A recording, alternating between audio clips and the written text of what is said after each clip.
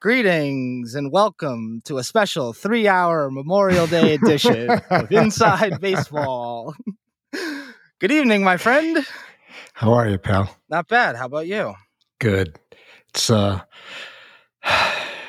dark and stormy night here in Greenwich, Connecticut. It is. It doesn't feel like the opening weekend of summer with 58 degrees and rain, but it does. Given we're coming out of COVID, so it's true. It's true. I heard on the radio it's snowing in Wisconsin. Yeah, Wisconsin. Insert obligatory global warming comment here. Right. Thank you. Right. Thank you. Yeah. Yeah. So we got a 3-day weekend. Are you working? I'm going to work tomorrow morning. Yeah, because it's going to be raining, and when I work, I get paid. So.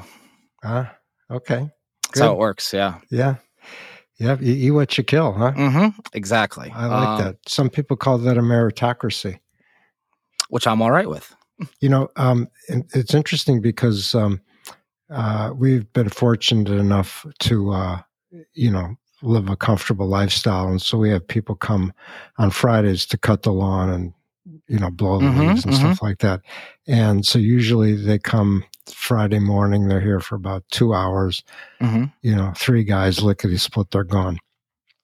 So today, I had a long ride. I had a 4-hour ride today. So I pull out of the driveway at 11:30, and the guy who owns the landscaping company is here by himself cutting the lawn. Okay. Wow. Yep. So I go out, I do the 4-hour loop. I come back, and he's there still not done blowing the leaves. And at first I thought, well, maybe he's just trying to earn a couple extra bucks, But Cheryl said, word on the street is that none of these guys are working. Yep. It's called fun employment. Fun and enjoyment. Yeah. Are you? What's your situation? You got enough staff? Nope. Really? Yeah, I could use 3 guys today. I'm ready to accept a woman. I've seen women on construction sites working, banging nails. Yep, laborers. Yeah, it's that bad. I saw multiple this week, which I've never, ever seen. Multiple women working on construction sites now, as we laborers. Need to be very careful here because during World War II, they were Rosie the Riveter. Yeah, the iron workers. Absolutely. I know. Okay. Yeah. All right. Speaking of giving credit to women, I want to take a minute because I embarrassed myself last week and I feel like a schmuck. Okay. Your daughter graduated from law school. All right. Yeah. And I said, congratulations. Yeah. Just like that. Okay. And I want to take a minute to really give her the correct congratulations that are due for that achievement, because it's not, good, nicely done, let's keep going. So I wanted to apologize and give her the full credit that she deserves for that accomplishment. Okay. Well, it's really been bothering me all week. I just want you to know that. All right. Well, thank you. And I'll pass it along to her because she's one of, she's the one of my 3 daughters who doesn't listen to this. Perfect. Right. Now, that's why I say something nice about her, so she won't know. So I felt like a schmuck all week for nothing. Yeah. Well, it was kind of an interesting week if you start looking at peculiarities. Where do you want to start? Well, there's the bust in London of the cannabis farm that turned out to be an illegal wait. Bitcoin mining. So which was it? Was it a Bitcoin mine? It was a Bitcoin mine that they had tapped into the power line, and so they were stealing the power. Nice. But apparently that was read by the authorities as an illegal cannabis farm. Right, but they got there and there was no cannabis, but 100 computers wired up. Away. Yeah. Okay. And I can't tell you, just, it's like, say it ain't so, Joe. Say it ain't so. You mean something in the Bitcoin world is illegal? Yeah, and it was because of a massive amount of electricity consumption. Imagine that. Yeah. I'm sure it was solar powered. I'm sure there was a solar stuff on the roof, and they probably had a wind turbine, because if they're growing cannabis, then I'm sure they're, earth conscious, and they're concerned about the environment. So it was probably a fine balance of the mine and the grow up. It's London, the island nation that never, I mean, I worked there off and on for several years, and I don't think I saw the sun 15 times. Yeah. So there was that. And then apparently one of the Canadian members of parliament or an elected official was caught urinating I don't understand on camera. this. I refuse to click the link. Okay, I read the headline, and I saw in the JPEG that he released a statement, which was very concise. And I apologize for urinating during the House of Commons meeting or whatever. It won't happen again.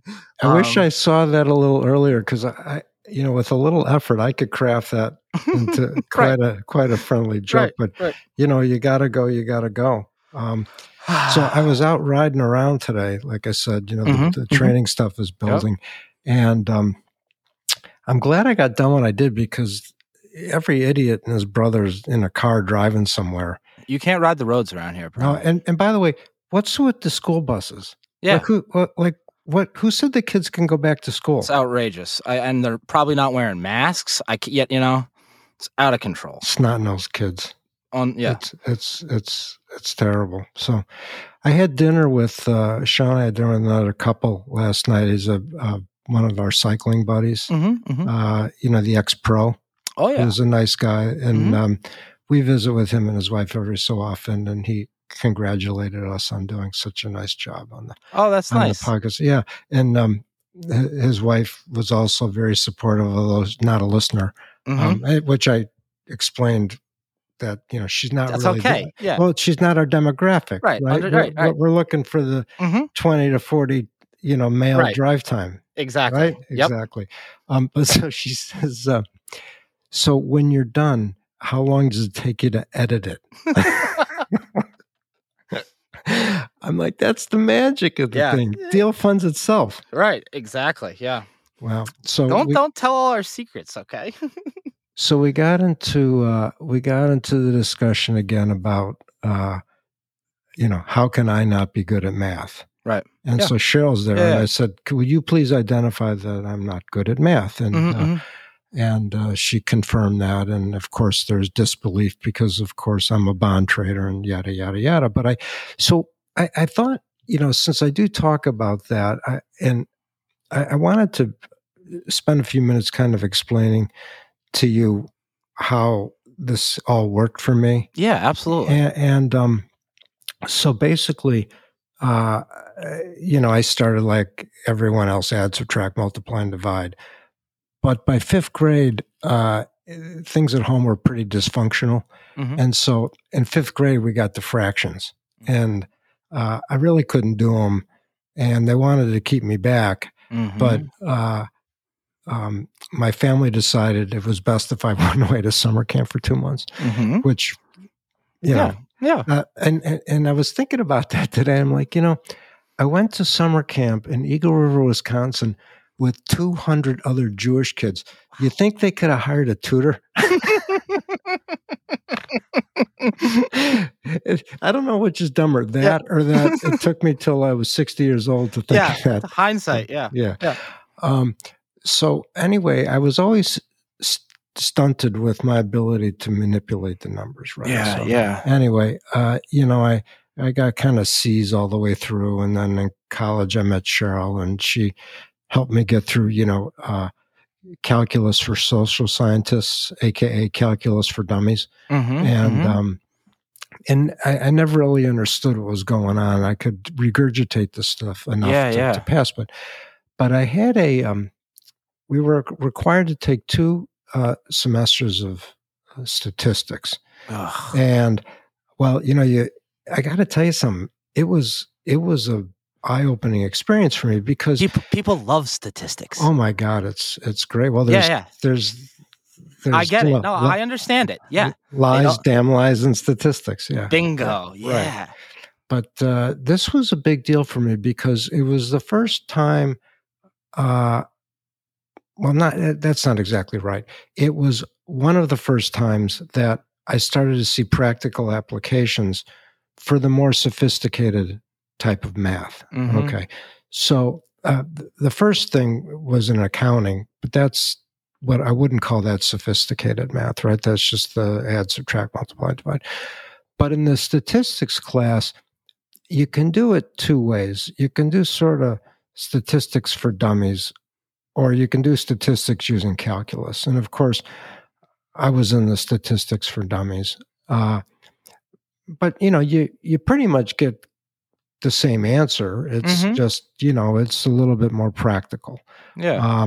And there were great things, you would see, they started with like what people called the bell curve, or, in the trade, you call that a normal distribution, right? And so we talked about, the average, and then what a standard deviation was, and what two standard deviation was. And it was all taught to me in lecture by this British professor, Paul Newbold, who was, I don't know if it ever happened to him, but it was a terrific teacher. Yeah, enough that he made an impact that you can remember him 40 years later. Exactly. Yeah. But he did that in a way where it was like how you say, talk to me like I'm a 10-year-old, right? So we would learn the basics, and then you would get sort of real problems. Like, so for instance, you've got an elevator in a building. Okay. And the elevator will hold 3,000 pounds, and it can hold a maximum 3,000 pounds or 15 people. And so you would find out, what the average weight of a person was and what the distribution would be. And so you could use these tables to figure out what the probability is 15 people would weigh more than 3,000 pounds, right? Yep. Okay. So, I mean, that was one sort of thing. But the real breakthrough for me, and it's going to be hard to explain it without drawing a picture, but when the real advantage of calculus is it's the rate of change. Okay. So imagine you're traveling in a car 30 miles an hour, right? And you're steady. There's no change. But if you tap the brakes and you go from 30 to 0, you're decelerating, right? Well, the calculus is a method to determine, that rate of change. So what he did was he would draw a curve, and on that curve, he would pick one point. Then what he would do would be he would draw a straight line that touched that point. So if you were looking at it in a microscope, the curve and the straight line for that tiny little space would be parallel. Are you with me? Yeah. So you got a dot, which I think they call a tangent, right? And then you've got the straight line, and then the curve. And the angle of that straight line would be your rate of change. It's that rise over run. Okay.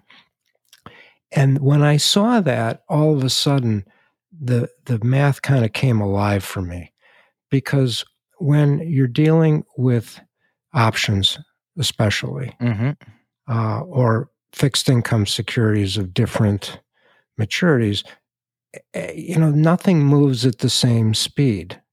And when I saw that on the blackboard, I mean, I didn't know anything about bonds or options really at that point, but that was my breakthrough with the calculus. And so all of a sudden, between understanding statistics and having that understanding rate of change, this more complicated stuff seemed way less intimidating to me.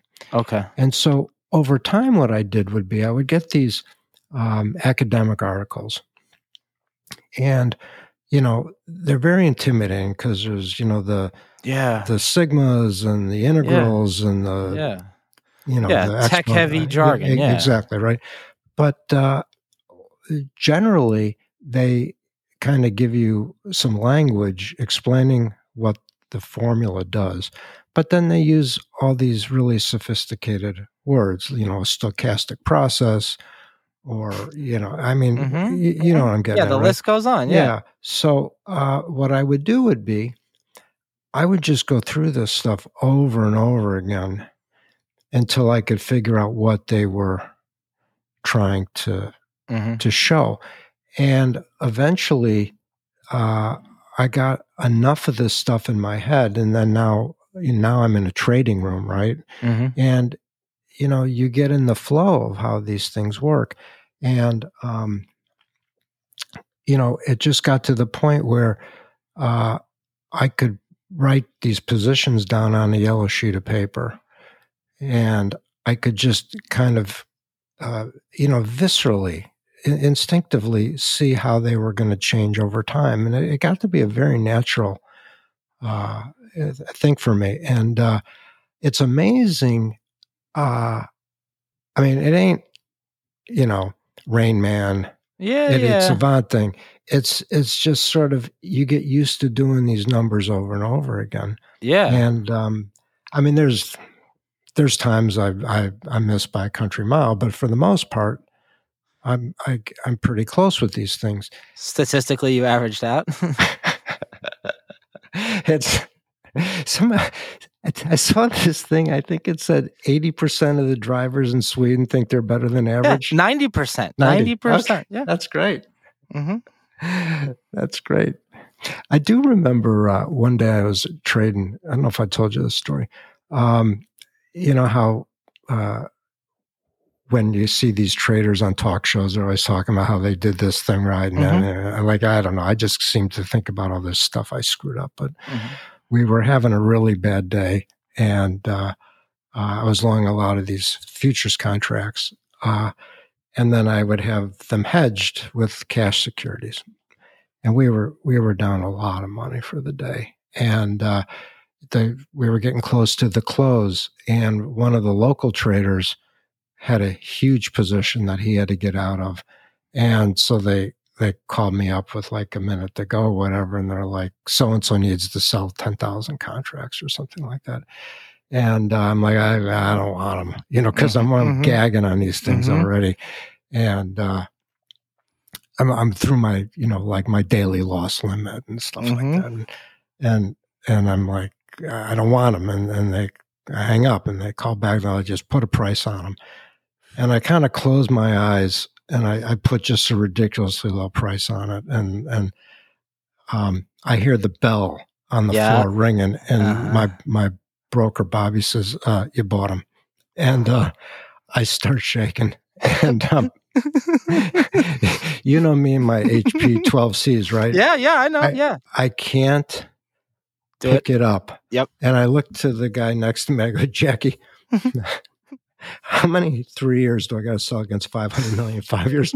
I couldn't even type the fucking dial it up for you. Yeah. Oh my Lord. Yeah. So Mr. Big Shot Trader. Yeah. But once you got to know that little calculator, it worked out okay for you, This thing? Yeah. I don't. Yeah. I have like 6 of these. Oh, okay. In a 7, if you have the count the one I gave you that, I've never seen since. No, the autograph version, I have it right in my night. The Morris Sachs Pro model. My daughter takes it out of the night table and chews on it. Good for her. How is Cheryl asked me, is she 3 yet? 1.5. Yeah, she's only 1.5. Oh, so it was right before the COVID, huh? Yeah. December. She's born December of 2019. Yeah, she'll be 1.6 soon. Holy smokes. Some people say 18 months, which to me is a little bit much. They're like, oh, this is my 36-month-old child. Yeah, get a life. Yeah, right? Shut up. Your kid's 3. Give me a break. What, you guys going to have another one or? I don't know. I've been told, my old Irish buddy, this is funny. Irish people don't give a shit. All right, this is funny. They have no filter. You know this from your Peter McGee buddy. I run into my old Irish buddy and he's like, oh, you're going to have another one, right? I said, I don't know, Dave. Like, I'm just, 1 point. She was 1 at the point. And I said, he goes, well, you have to, because if you don't, then you end up being friends with her. And you can't be friends with her. You need to be her parent. I said, all right, thank you very much, Mr. St. Lawrence. I appreciate that. I'll keep that in mind. But you know what? I kind of agree with him. There is a hint of truth to that, What, that you'd be friends with your kid? Right. That you become friends with the kid as opposed to a parent, Whereas if you have one, you become buddy-buddy. With you have two, he used the example, hey, stop hitting your brother, and you become... I don't know. Yeah. I don't know. We had one, right? And then we had another one. We got started earlier than you did, right? So the first one's the first one. Everything's great. And then the second one, who turned out to be a wonderful woman, but was just a pain in the ass kid. Yeah, the middle kid. I'm the middle kid too. Yeah, I get you are? Oh, absolutely. Oh, by the way, just to change the subject, remember how a couple podcasts ago I told you my estate plan was to bury gold coins in a can somewhere and leave you a treasure map in 5 years after my death to give my kids. Yeah. Okay. That's why I figured Kate would have started listening to the show, Well, that's what you stole my thunder. One of them said, can I have Liam's phone number? They know where to find me. They can find me. You know, the way they're going, they're gonna be way past me. So, anyway, going back to real life. Yeah. People don't give a shit about how many kids we have, right? No. Although, if you had a son, would you name him Morris? I've thought about it. Really? Yeah. That's awesome. How that? Don't jinx it. I can't. Again, I could either start early and wear her down, or I play the. Oh, I don't want to mention it now because I want to talk about this other thing. But I have a surprise for you. If you remember, remind me before the show's over. Okay. All right. Yep. Anyway, I was in the city this week, and where'd you go to dinner? Well, let me start with lunch. All right. Lunch. I had at Odeon. Which, I looked at the menu. Yeah. Yeah. Okay. Don't remember what I had. Okay. But I had lunch with a former colleague who I've kept in touch with for 20 something years. And this is the kind of the quant computer wizard. Like, hands down, tied for the best. Yep. And so he's been working for a firm that has been generically a commodity trading firm. Now they're into trading crypto. And he's been building models for them to use, which are similar to maybe fixed income trading type things. Okay. And so when I heard this, once again, to a hammer, everything's a nail. I'm like, this is a fucking disaster. Yeah. Because people are arbing these things. And I won't try and get into the weeds on this because it won't serve any purpose because too much education. But the quick and dirty is these are spread trades. So you're long one type of crypto, and you could be short the same coin, but of a different maturity. And the reason that's so dangerous is you all of a sudden you have what they call counterparty risk on both sides of these transactions. So if you buy a coin from Joe Blow and you sell it to somebody else down the road, the guy you give the coin to may lose it. Yeah. I'm not saying he will, but he might, right? Yeah. And so apparently, once again, according to Grant's Daily Observer, the one I quote, apparently that huge sell-off we had last week, did it get down to 30 last week? Okay. That was like $2 billion worth of liquidations, caused a $60 billion mark-to-market loss. Yep. That's, I mean, yeah. In the world of trading, $2 billion, it's nothing. Right. It's really nothing. So, anyway, it was refreshing to see. It's probably made you feel a lot better. And he's comfortable with that? Well, he is, and I'll explain it to you why. He said the guy that he's working with for, right? He's a consultant. He gets the joke. He's like, look, I know I'm the chump at the table, and it's going to be tiny stuff. Yeah. I just want to understand, and we're going to start by building systems. And okay, unlike Carl Icahn. So this is interesting to me because Carl Icahn has been a prolific investor, right? So he's was on the tape saying he's looking to invest $1.5 billion in crypto, maybe buy a company, whatever. And I find that unusual because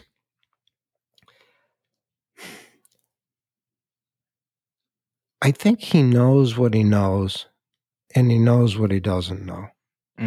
And I would imagine either it's his son is pushing him to do something, or, and this is a real thing, he might be buying, you're going to laugh, this is a real thing, schmuck insurance.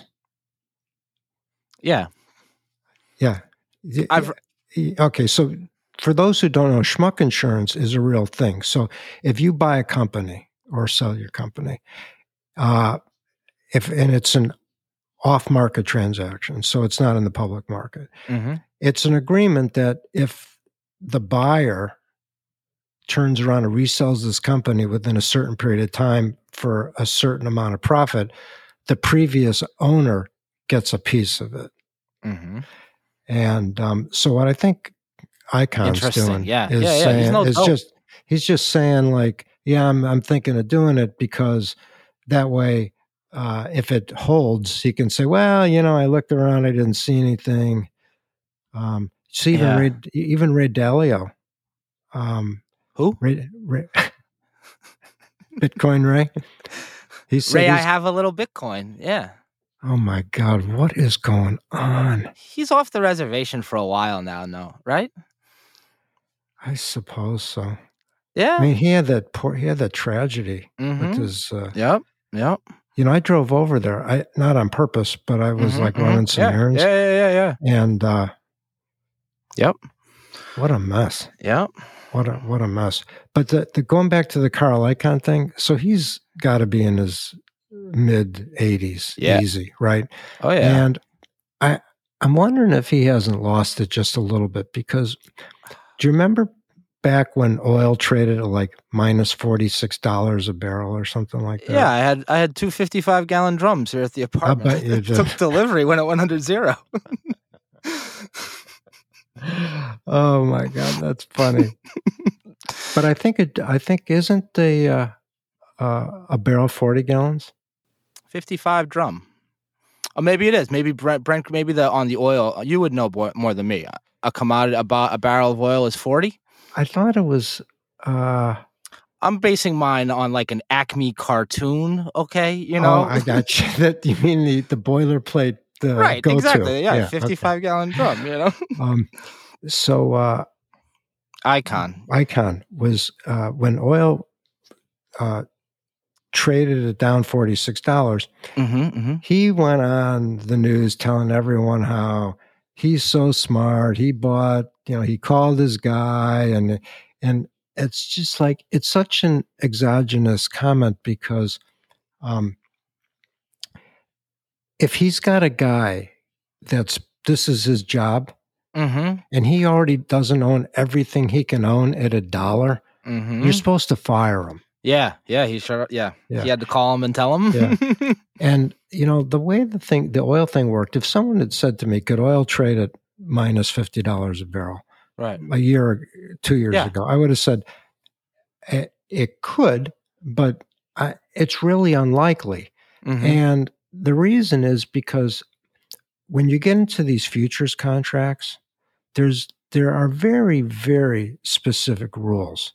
So people trade futures back and forth all day. Yeah. And with the idea that 99% of the futures contracts traded end up netting out against each other. and maybe 1% at the end it involves a physical. So you spend all day screaming in the pit to end up for 90% of them to wash out. 99% of them to wash out. So yeah. And so that was one of the things we specialized in was we would very often either take delivery, also known as stopping delivery, or we would make delivery, also known as putting out delivery. Okay? And so you'd get the rules weren't that complicated, but it's just like anything else. You got to take the time to read them. Yeah, right? Sure. And so, when I started looking at the crude oil thing after the minus 46, I mean, it's just that there's only so much crude oil you can deliver in the contract. They've got a place that you got to put the oil, and 100 years ago, at Old Spindletop, when nobody wanted oil, they just let it on the ground. Yeah, the gusher. Yeah. Yeah, right? Yeah. But I mean, if it was worthless at that point, they just dump it on the ground, right? Well, you can't do that no more. So anyway, that's why I got to some. Plus, there was a bunch of, I'd say kids, but not kids, in London who I saw that. Yeah. That's another. So basically what they did was they knew that it was sort of a kind of a cash settled situation. And if they put a market on close order in, they would get filled at the last minute. And they just pushed the price. And it was this mega windfall. They've made like, what, $500 million? I saw that. That they talked about. They were like, they admitted to, So just for sake of clarity, if I did that like with the bonds, I'd get called up. Interesting. Yeah. You can niggle it. But like this relentless pounding. Yeah. No, they don't. Yeah. That was no good. So Yeah. Interesting. Yeah. All right. So that was lunch. So that was just lunch. So, okay, that was lunch. Yes. So there are Arbin crypto. And you used all the same bullet words, the keywords from long-term capital, counterparty risk. Someone's paying attention. Yeah. I mean, you fire those words off, and that's what I think of. I know that's a lazy comparison, but when you say those words, that's what I think of. I don't think it's lazy. I don't think it's wrong. I think it's entirely right. I mean, the leverage is, the J.P. Morgan had a famous quote about bear markets deliver stocks to their rightful owners. Interesting. Yeah. Leverage is great until it's not. And, right. Yep. Okay, so that was lunch. Okay. Then I had dinner with my real estate pal at the Union Square Cafe, fully staffed and masked. That's nice. Good. Yeah, the food is that Danny Meyer, man. Yeah. He's got it figured out. He is a Trinity College alumni, and he is an Alpha Delta Phi brother as well. Really? So we're fraternity brothers. So next time I see him down at Union Square, or what's the other one? Gramercy Tavern. I'll say, I'll give him the secret handshake, and hey, Danny, Phi Cap, huh? Wink, wink. So I met him a couple years ago at a charity auction, and it's funny. Maybe it's because I knew it was coming, but I read a little bio about the guy, and so wildly successful, right? Yeah. Everyone wants a piece of him, and what they would say about him is, you only get a minute or two of his time, but when you get it, you get his total attention. Yeah. And I met him, and it was like the most wonderful 2 minutes. Wow. That's high compliments. With my clothes on. Yeah, of course. Right. If we edited this, I would say, let's go back and. No, I mean, he is the restaurateur in New York City, and now the nation with Shake Shack and Union Square Hospitality and so on and so forth. There's a little brouhaha in the Saks family over which is a better burger, Shake Shack or In-N-Out Burger. I'm not gonna weigh in on that. No? Nope. Hatfields and McCoy's? I don't want anything to do with either of those. I'm not even. Oh, you're healthy? Yeah. No. It's the Spotted Pig in its heyday. Okay, and that's the end of the discussion. Well, I drove by the Spotted Pig last week. Shuddered, right? Oh, yeah.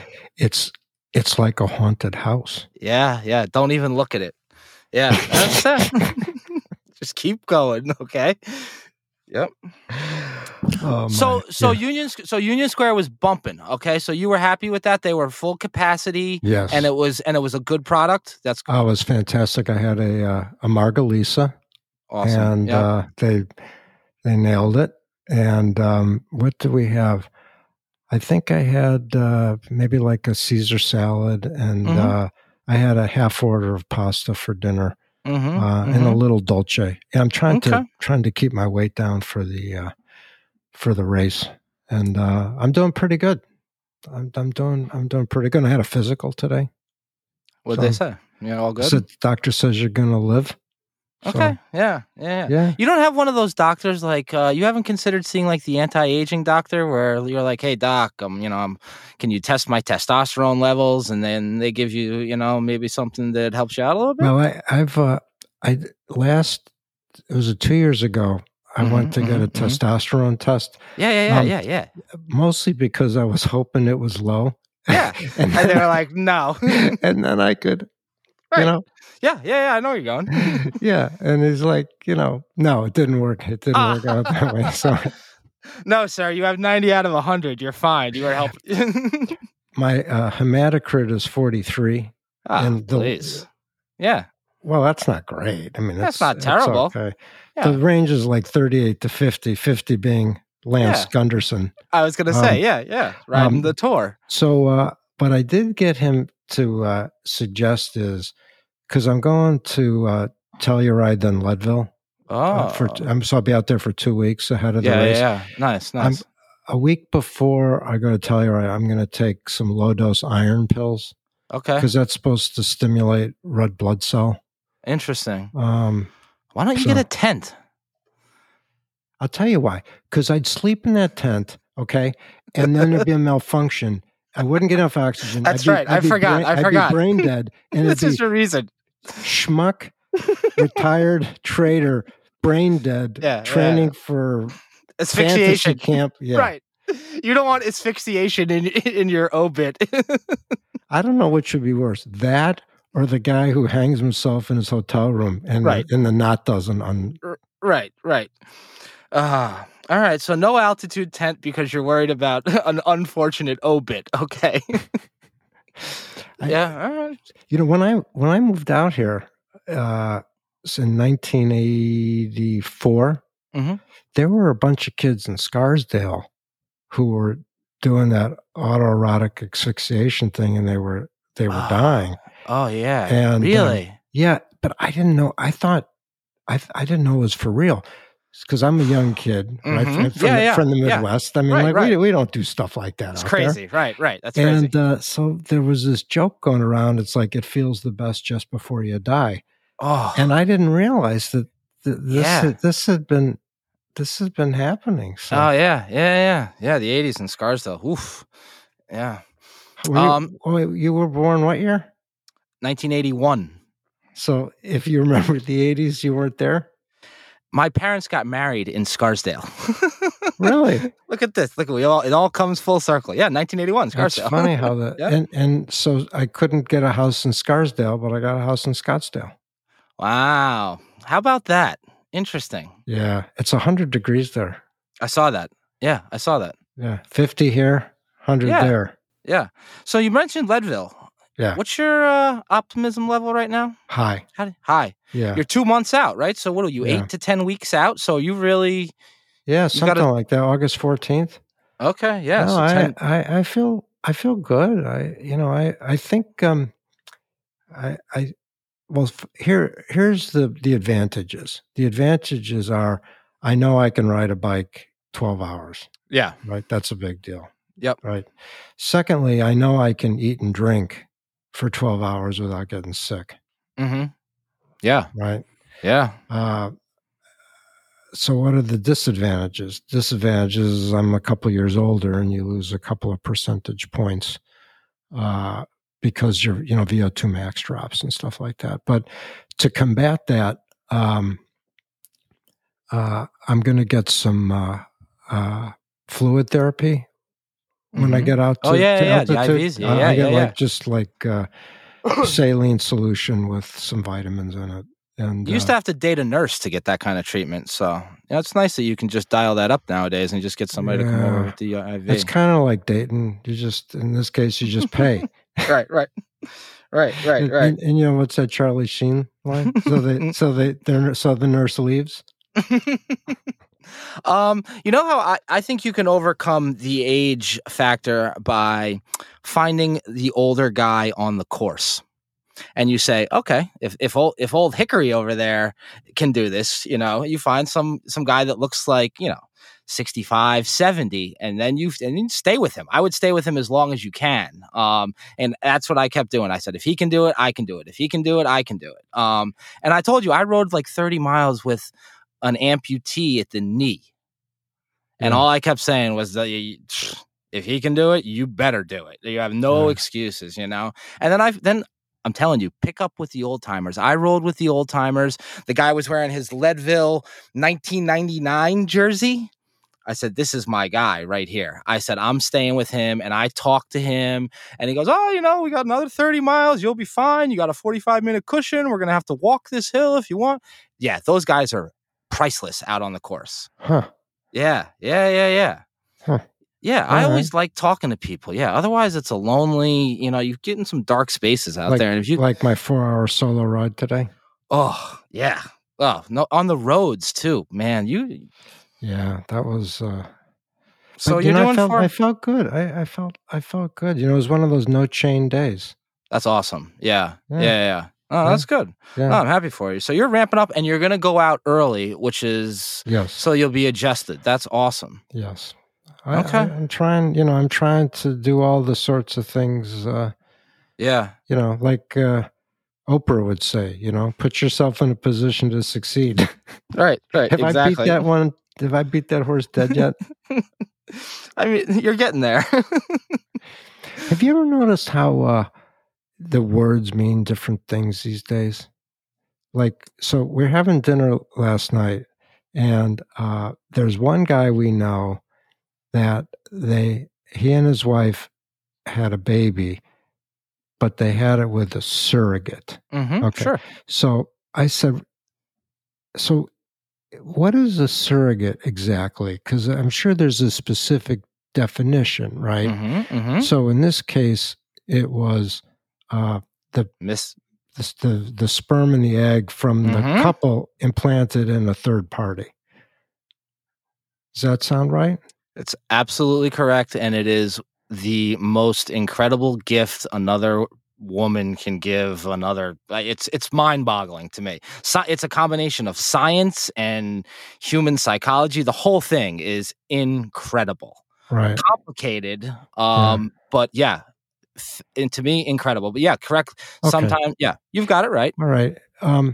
And so when they take the sperm and the egg and they implant it in the wife, that's in vitro?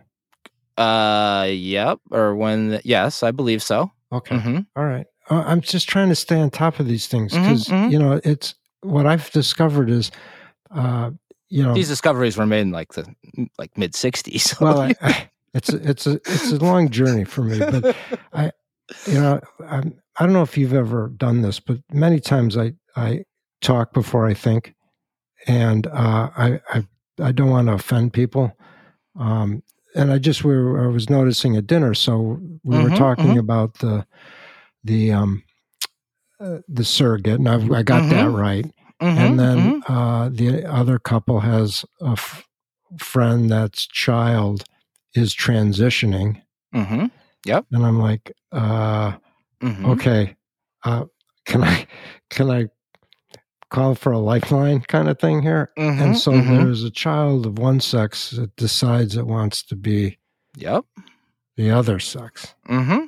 Doesn't want to wear a dress anymore, wants to play hockey. Yeah, it's familiar. Yeah, I know.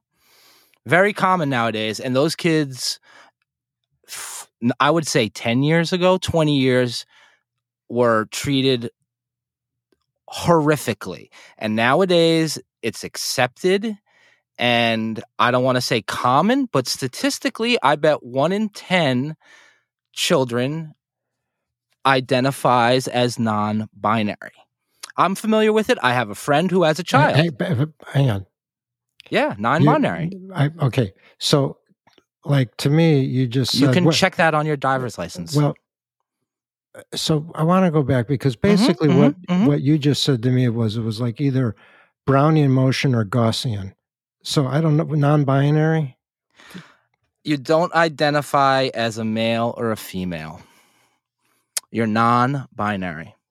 I say that like I'm the authority, but that is my understanding of it. I believe if you identify as non-binary, when I go to my driver's license, New York wants to know, are you a male or a female or non-binary? You can check that box. Yeah. Huh. Yep. That's a thing. Yep.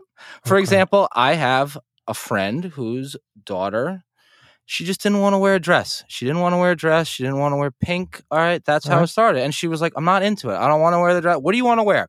She wanted to wear pants. She wanted to wear a hockey jersey. She wanted to play hockey. Great.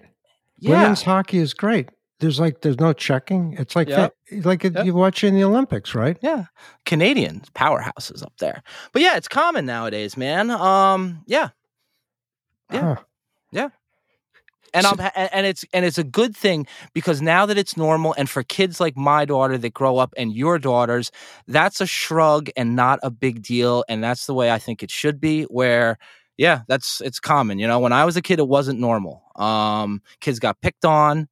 You know, it was different. It was different. Now I sound like Charlie Munger. So, I'm not trying to be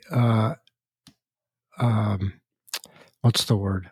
Needlessly difficult, but well, so my understanding is the human brain isn't really fully formed till the person is in their early to mid 20s.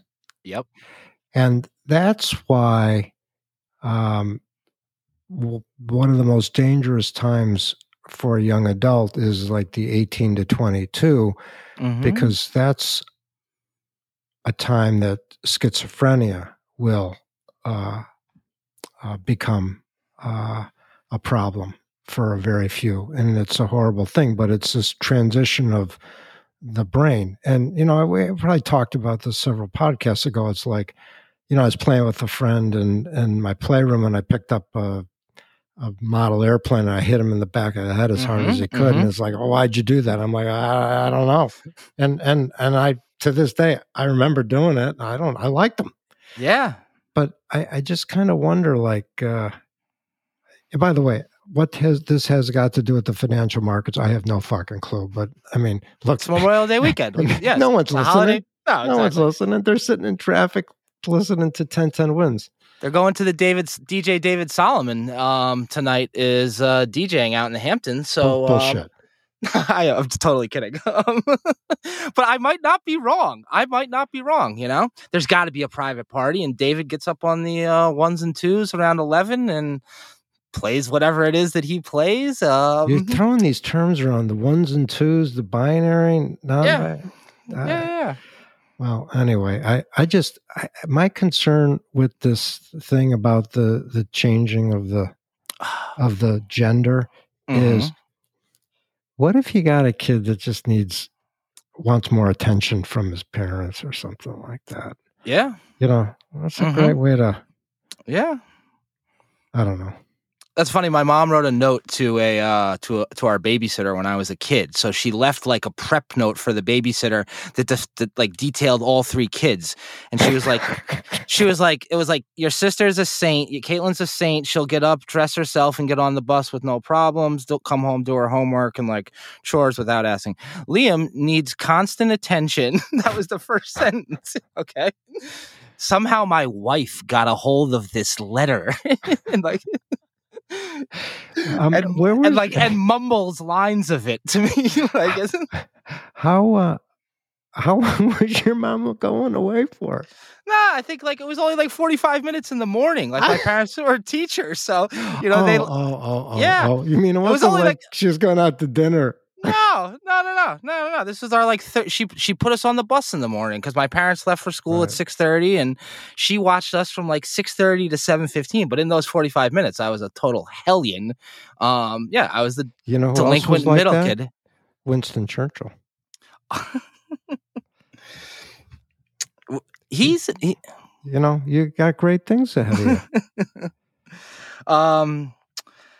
So that was dinner. All right, so let's go back. All right, so we've done lunch. We've done dinner. Well, the dinner, the discussion was with my real estate guy.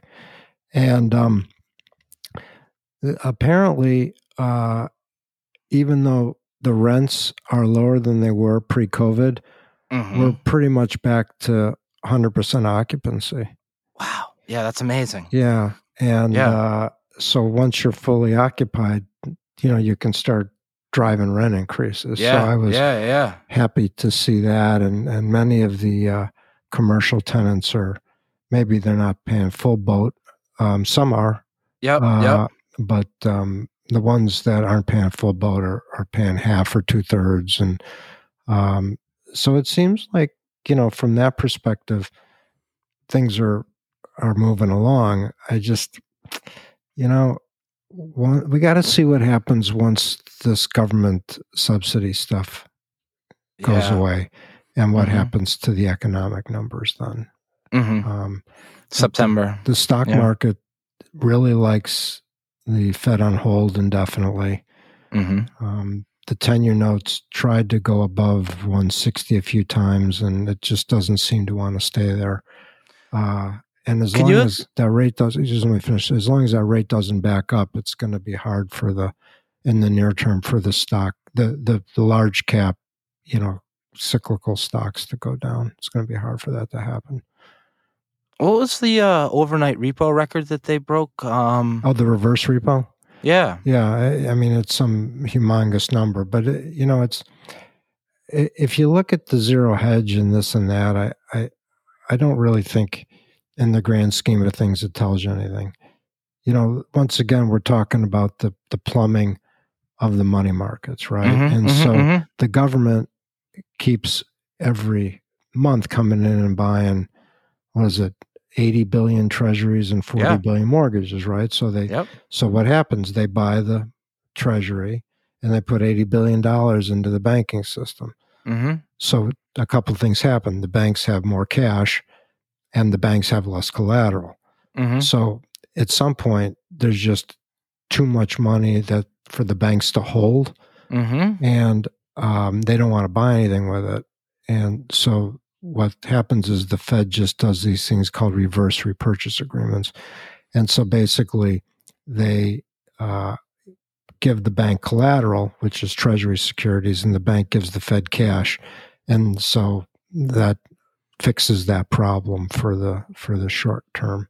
Ultimately, the cash gets spent, it gets invested, and then it comes down to, is Lacey Hunt right? And we're not going to have inflation, or the inflationistas right? And all of a sudden, the prices of everything keep going up. So we're making a small modification to our house in Scottsdale.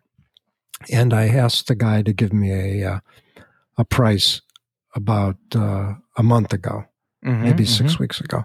And so I said to him last week, okay, let's make this official. Give me a firm price. And everything was fine, except the price of concrete doubled. Wow. It's not a lot of concrete. Yeah. But, There's tons of work going on, and you got to get in line. And if you can get it, you're going to pay for it, right? Yes. If you can get it, you're going to pay for it. But concrete, there's a lot of building. Yeah. Concrete uses a lot of energy, right? Mm-hmm. Yeah. So, and the price of energy is going up. A lot of, not a lot, but 3 people I think highly of all think the price of oil is going up to $100 a barrel. And Stop right there. Because I have another friend. Okay. This is my firefighter buddy. All right. And now, since you brought this up, because he's been beating this drum and he listens every week, and you said something about oil last week, and he says, see, Morris thinks oil's going to 100. I do too. I told you, mark my words, you listen, you watch, and here you are tonight. So there you go, Matt Gagan. I hope you're happy. Morris has a $100 price target of oil. Excuse me. Kevin Muir. Kevin Muir has a $100 price target. Louis Gave from GovCal has a $100 price target. And a man who I'm very fond of but shall remain nameless, he may not think he has a $100 price target, but he certainly hopes it's a $100 price target. Okay. And they're all bright guys. And the most compelling thing about that? I had lugged around an energy position for 10 fucking years. and I got Mr. Pro Trader. Yep. I got blown out. I still remember you making remarks about energy. This is like years and years ago. We were eating pizza at your house, and somebody said something about energy, or like something like Canadian miners or something, and you were like, that fucking energy. Oh, it was good when it was good. And it was, so I read that book years ago, the biography of John D. Rockefeller. Okay. Yeah. And I'm like, oh my God, this is everything's energy. And so energy. And, like most of these things, I understand the whole 9 yards, but you know what? Don't matter. Because they make no money. And in my book, it's all about making the money. So anyway, before we sign off, I just wanted to let you know, Las Vegas, I got us hooked up. Okay. Now, you'll be home in time for Halloween. Okay. So, Fiona's second Halloween costume, you'll be home in time to see that. Okay. So the full pampering package.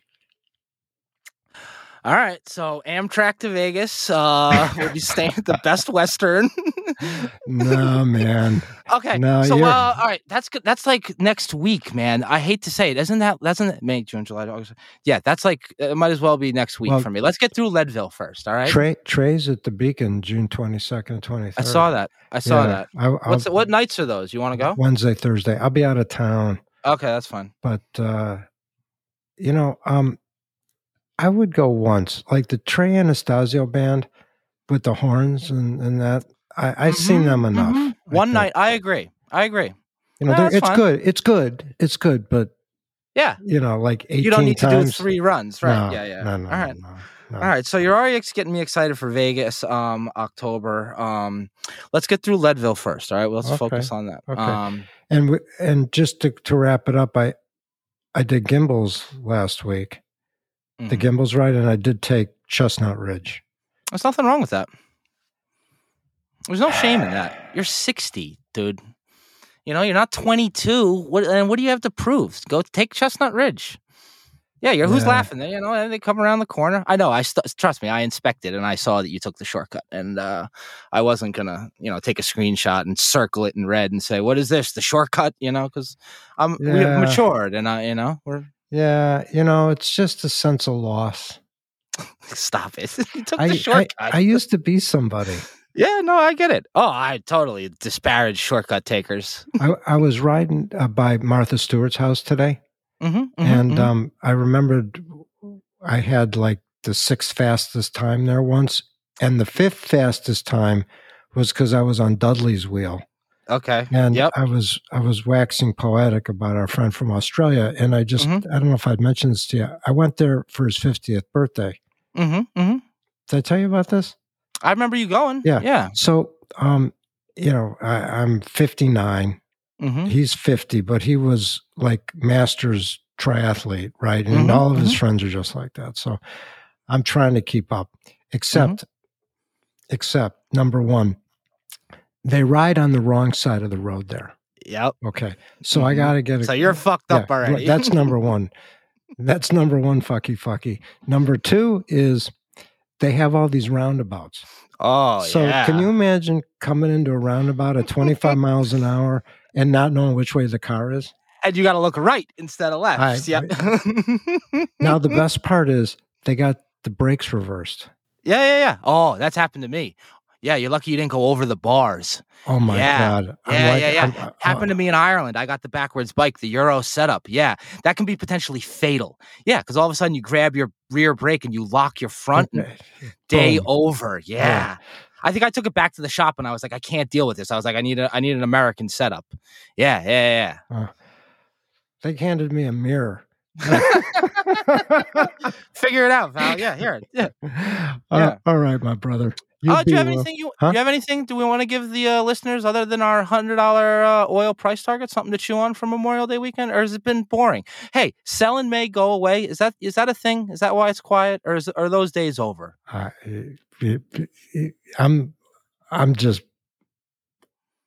cold. Yeah. First of all, do no harm. Yep. All right, pal. All right. Well, you have a good week. I'll talk to you next week. Enjoy your holiday weekend. Yeah. Be well. Cheers. Bye now.